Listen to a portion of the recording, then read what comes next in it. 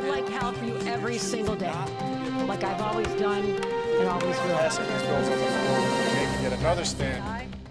Welcome to this week's edition of New York Now. I'm Dan Clark. We talk a lot about crime on the show, and that's because in poll after poll, New Yorkers say it's one of their top issues. Even just a few weeks ago, a new poll from Siena showed that New Yorkers are seriously worried about public safety. When asked how serious they thought crime was in New York today, 87% of those polled said it was either very serious or somewhat serious. Only 2% said it's not at all serious. But the poll went a little deeper, asking New Yorkers how they're responding to that fear. More than a third of those asked said they felt threatened in a public place by a stranger, and about half say they've been worried about the safety of their family while they're out in public. And about 12% said they've bought a gun over the past year. But it's data like that that can drive elected officials to do more on a certain issue like public safety. And they are well aware of how New Yorkers feel about that. This was Governor Kathy Hochul this week. It's what we wake up thinking about. We go to bed thinking about how we can roll up our sleeves and work together to not rest on the laurels of this being not just the safest big city in America, but you also live in the safest big state in America. But that's not good enough for us. We're going to keep raising the bar because every New Yorker deserves the security of going to bed at night themselves, knowing that they and their children, their loved ones are safe. She was speaking at an event at New York City Hall where Mayor Adams was unveiling a new plan to combat gun violence. It includes almost $500 million in spending on a bunch of different areas. A big chunk of it, about $118 million, will go to early intervention programs like mentorship opportunities. And nearly the same amount will be used to connect young New Yorkers with jobs so they're less likely to turn to crime. But almost just as much, about $106 million, will go toward mental health resources and care for people experiencing a mental health crisis. The rest will go toward things like new housing opportunities and outreach. And Mayor Adams says that money will be targeted toward areas with higher crime rates. You do an overlay in a GPS mapping system of this, and you will see the same problems are isolated and concentrated in the same community. And this is what Chancellor Banks has been talking about over and over again, that if we don't start really being more proactive, we're going to be in a constant, perpetual cycle of being reactive. And that is not what this administration is about. We're an upstream mindset so that we could prevent people from falling in the river, that we don't have to pull out of the river downstream. That plan will start to be implemented immediately, though we should note, just for your context, that some crime is down in New York City. There were 25% fewer shootings in the first 5 months of this year compared to last year. That's according to the NYPD. But other crimes have gone up. Grand larceny auto, for example, was up by about 32% in May compared to last year. We'll keep an eye on it. But turning now to the environment. When voters went to the polls last November, there was a question on the ballot about the environment. It asked voters if New York should borrow $4.2 billion to adapt to climate change in public spaces, buildings, and other infrastructure. And almost 2/3 of voters approved that borrowing. So now the state has started to spend that money and is hosting a listening tour to hear from the public, local leaders, and anyone else on how the rest of it should be spent. At the same time, there's been a lot of confusion and misinformation, frankly, about the state's plans for gas stoves for cooking. Some will tell you that the state is getting ready to ban them, implying that New York is going to come to your house and confiscate your stove. But that's not true, and that's not going to happen.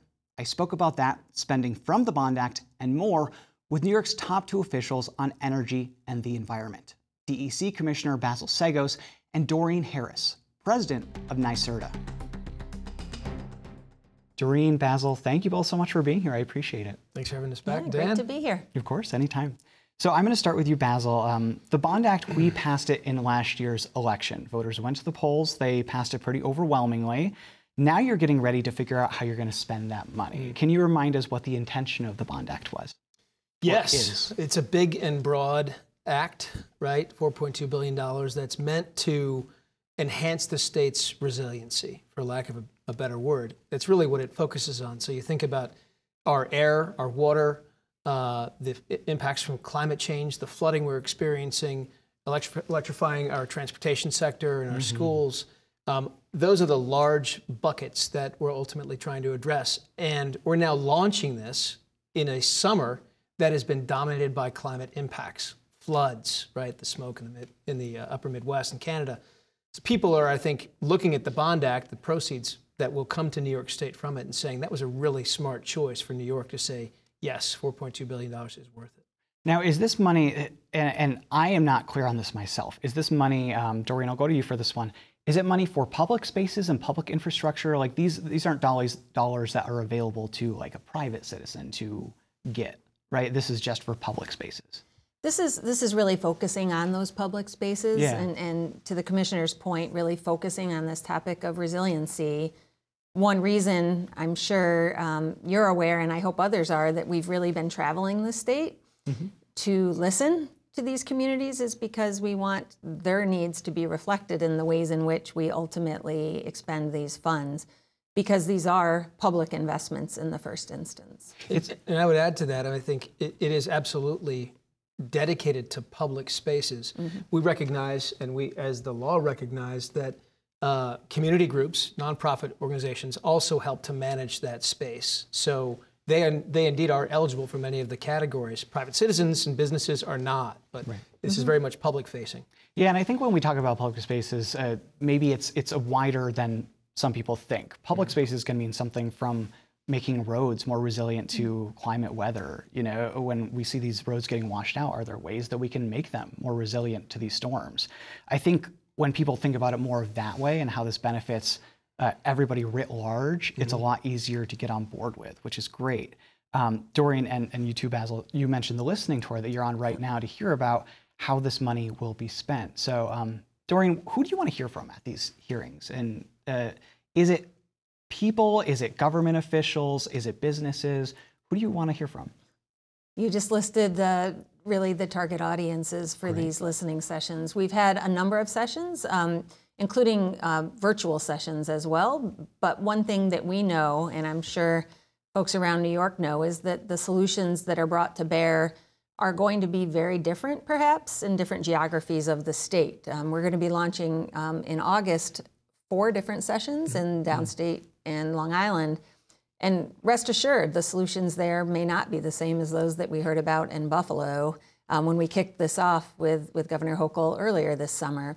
All that to say, we really do learn very much from the attendees, and they run the gamut from public officials to private citizens to community groups and beyond, really informing the ways we can most effectively invest these funds.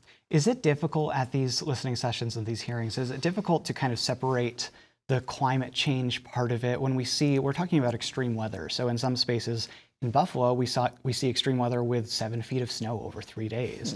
On Long Island, we see extreme weather as the remnants of a hurricane, devastating communities and flooding and things like that. Is it difficult to show at these meetings that climate change is the cause here? Oh, I definitely would say that we have all, not just here in New York State, but around the world, we all recognize that we are both fighting climate change and adapting to climate change at the same time. And that's the unfortunate juxtaposition that we're in, is that while we are aggressively pursuing the goals of New York's climate law, we know we need to do so in light of this ever more extreme environment in which we are living. And that's really what this is about. We have to do both simultaneously. Right. It's top of mind for me all the time. I'm thinking about climate change all of the time in my life now, whether it's the containers that I'm recycling, the number of trips that I'm making to the grocery store in a given week. I'm trying to reduce that. I'm making these changes in my life, and I'm assuming these are the kind of changes that we would like to see from the money in the Bond Act. Basil, what does the timeline look like for this? So we passed it last November. It has had a little bit of a complicated history in terms of the first round. We couldn't have it go forward because of the state's finances, but now it was approved by voters. So when do we get to the part where you release how the money will be spent, and on what timeline will it be spent, I guess? Well, it's actually underway right now. So the first big tranche of money through the Environmental Facilities Corporation the application period was made available now to the public, and the governor just extended the deadline because of the floods we've had this summer into mid-August. So those dollars, $200 million out of the Bond Act, plus another $200+ million out of other state funds, are being made available for water infrastructure, right? Another issue that this Bond Act is trying to resolve, the issue of water, both underground and above ground water infrastructure. As soon as that grant period, that application period ends, we would move quickly into the awards and ultimately get those dollars onto the street. And that's just one pot of funding. There are other pots of funding that we are now currently drafting and finalizing the criteria for. And all of that criteria then goes out to the public for their comment. So whether it's funding for clean energy, whether it's funding for farm protection, we want to make sure the public has a chance to weigh in on what kinds of projects will be eligible so that we then make the right choices in terms of awards. Yeah. So really soon. Absolutely. Yeah. 35% of the funding, according to the Act, has to be set aside for environmental justice problems. So I want to go over what that means first. So can you describe what we're talking about when we say environmental justice problems or programs? Mm-hmm.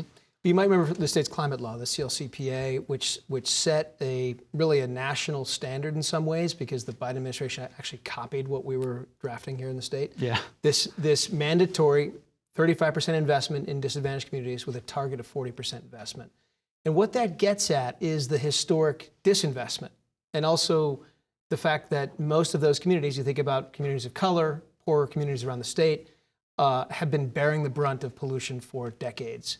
So we are trying to be very deliberate, right?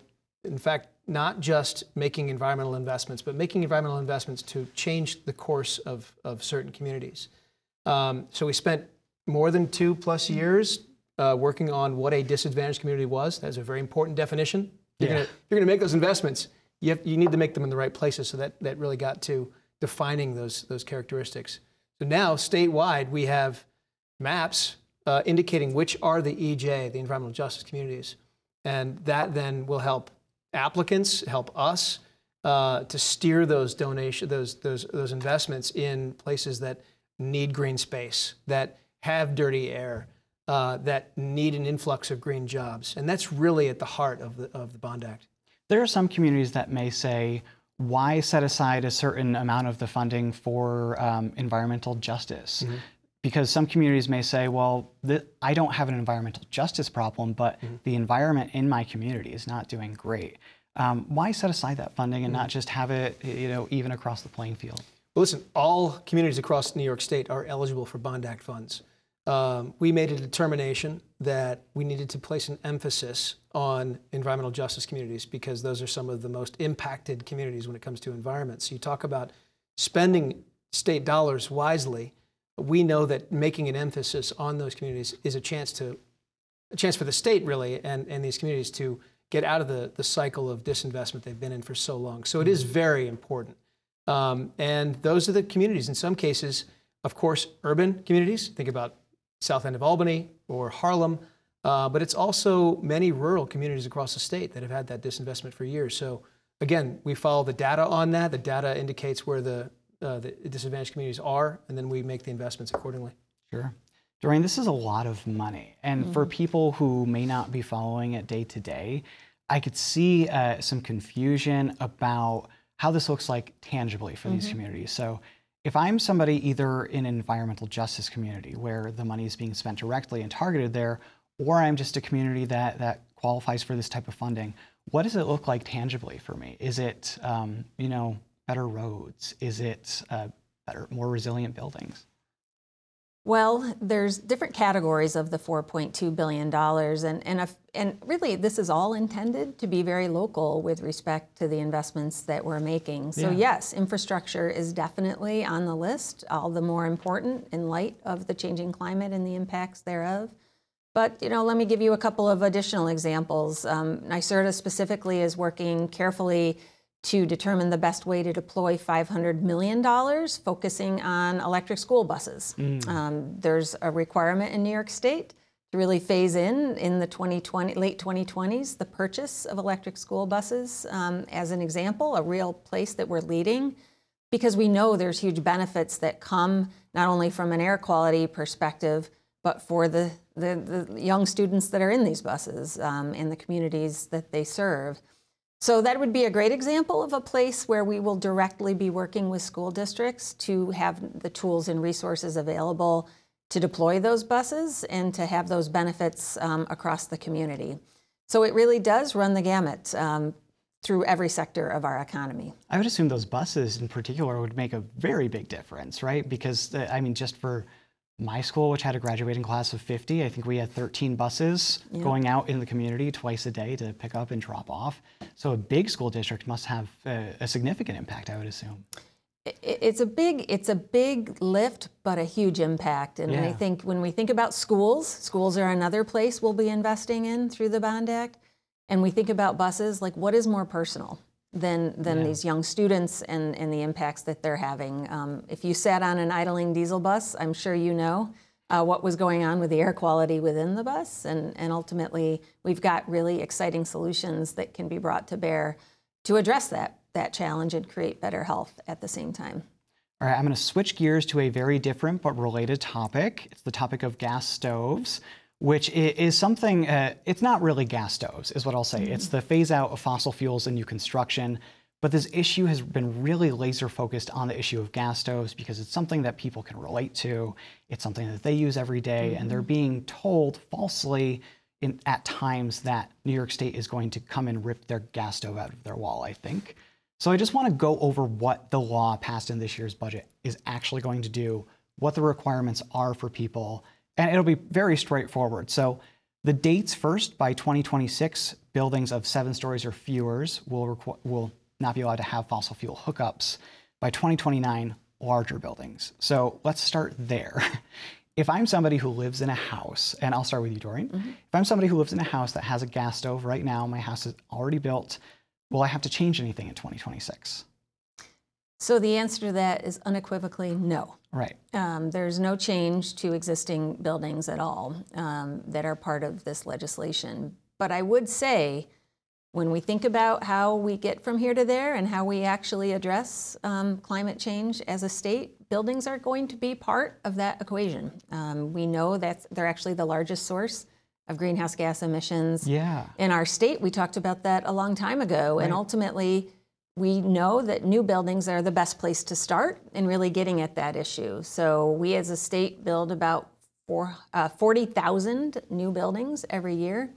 That's what this is targeting. So nothing with respect to existing buildings or homes, but really allowing new construction to proceed in a way that utilizes zero emission technologies like heat pumps, like induction cooktops, electric dryers. You know, those are the technologies that are very available and create a better quality of life for their inhabitants. And when you're thinking about new construction, it can be done really with almost no cost premium, especially considering all the federal incentives that are available. So what we're talking about is starting at the beginning and really focusing in the places where there are real benefits to be gained as we advance toward our broader goals.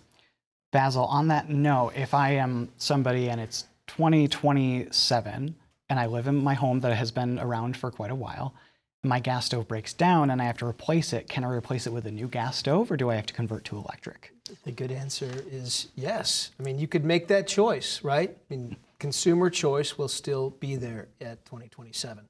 What we are expecting, as I think the market is showing right now, that the price of these gas and electric stoves is coming down, right? So if you're someone who wants to make that transition, you can, just as if you wanted to switch to an electric vehicle at this point. Those prices are also coming down. So that choice, I think, will dominate the marketplace for many years to come. And we're hoping that New Yorkers can educate themselves about the benefits of that transition, as we have here at DEC and NYSERDA. But they won't have to. Correct. Okay. They won't have to. So in terms of this, the issue here is really cost for a lot of people when they talk about it. And I think that we dispelled the myth that they're going to have to replace their gas stove, whether they don't have to. They certainly could. I prefer electric stoves because I think I'm going to blow up my house one day with my gas stove, but that's just me. I'll ask both of you just on the cost of this transition for people. And I'll go to both of you, Doreen, you first. What can people do about that? What resources are available, not just for gas stoves, but if they did want to make a transition to an electric stove or an electric car or just to be more sustainable? What are their options? And I know that's a very big question. So. It is. How long do I have? This is a question that we really spent years looking at as a Climate Action Council and are continuing to. Our agencies are working carefully on implementation of that law, and we recognize that to be successful, we have to keep this affordable for New Yorkers. Like, that's full stop, the ways in which we can transition. So how do we do that? We leverage dollars everywhere we can. Federal dollars are a huge focus. So if you're out to buy that electric vehicle, take a look at the ways in which you can get very lucrative rebates right now, as an example. But we also recognize that we need to do this on people's time. And by that, I mean, when your stove is broken and needs to be replaced, there's going to be solutions that are brought to bear that are affordable and available. And that's really what we're talking about, is not changing things out of cycle, but when the cycle is up, having those technologies available for folks to buy them in a way that is cost effective. Sure. Basil, anything to add? Well, I'll just say, when my lease ran up on my last vehicle, I looked at the electric vehicles that were available, and I was able to make a choice based on that without any real incentives. I had a basic federal incentive on that, but I was able to compare the cost of ownership of a gas vehicle with an electric vehicle. It was actually cheaper for me to have the electric vehicle over the cost of the life of that vehicle. And I'm reaping the benefits of that right now. The issue of range anxiety, right, really, to me, has been a problem. And I drive an enormous amount across New York State. Yeah. So I think that's a sign of things to come, right? The technologies will improve as long as the government is providing the right signals to that transition. And then consumers can then make those choices without fear of not being able to get from A to B or not being able to make a bowl of pasta. So that's really where we are right now. We're in this very interesting and important transition period. All right, DEC Commissioner Basil Seggos, NYSERDA President Dorian Harris, thank you both so much. Thanks, Dave. Thank you. And the next listening sessions on the Bond Act are happening this month in New York City and its suburbs. We'll have a link with details alongside this week's show on our website. As always, that's at nynow.org. Turning now to a new edition of New York by the Numbers, where we tell you about something in New York using a number. This week, that number is 13.8, and it has to do with high-speed internet. It's no secret that New York has struggled to make high-speed internet accessible across the state. And I'm not talking about availability. That's different. In terms of availability, New York is doing pretty well. According to data from the state, high-speed internet, also called broadband, is available to 97.5% of locations here. But other data shows it's not always accessible, meaning that even though it exists, not everyone is able to get it. And a lot of the time, that's because of the cost. That brings us to this week's number, 13.8. That's the share of households in New York that didn't subscribe to high-speed internet as of 2 years ago, according to a report from the State Comptroller's Office. And many of those households, according to the report, had an income of less than $20,000. So earlier this year, the federal government expanded access to the Affordable Connectivity Program. That's a program that gives low-income people a $30 discount on their internet. And because of the expansion, some internet providers are encouraging people to sign up. They're calling on local leaders to spread awareness. Michelle Sadwick is from Greenlight Networks, a high-speed internet provider that's expanding across New York. It's almost like the best kept secret that this even exists, which is really interesting. And we talked to the local officials, for example, as I mentioned, supervisors and that. It's like, help us spread the word to your communities and to your residents that this exists. So the awareness of the Affordable Connectivity Program, I think, is very much lacking. We're trying to do our part, but I think there's an opportunity there for other community leaders and political leaders to also spread the word about this. And just for full disclosure, Greenlight will benefit as more users sign up through added revenue. But we wanted to speak with an actual provider about how they saw the program and how more people could take advantage of it. And heading back to the Capitol now with some news in education. We're about a month out from the start of the school year, which means if you're a parent, you're probably already school shopping. And the state is spending some money too. New funding will be made available to schools this year to help support mental health services coming out of the pandemic. Now, mental health in New York schools was already a problem before COVID. For some schools, the money just is not there to provide stronger resources for their students. But this funding could help change that. $108 million will be made available to schools who have to apply for the money by August 18th. And State Education Commissioner Betty Rosa says having those resources could be a game changer for students impacted by trauma. Trauma can result from food and housing insecurity, isolation, families' loss of income, and loss of parents or caretakers. These experiences can manifest in many ways, affecting students' ability to regulate their emotions and behavior, as well as the ability to pay attention in classrooms. The funding was approved in this year's state budget, so we'll keep an eye out next year to see if it's renewed. That does it for this week. Thanks for watching this week's New York Now. Have a great week and be well.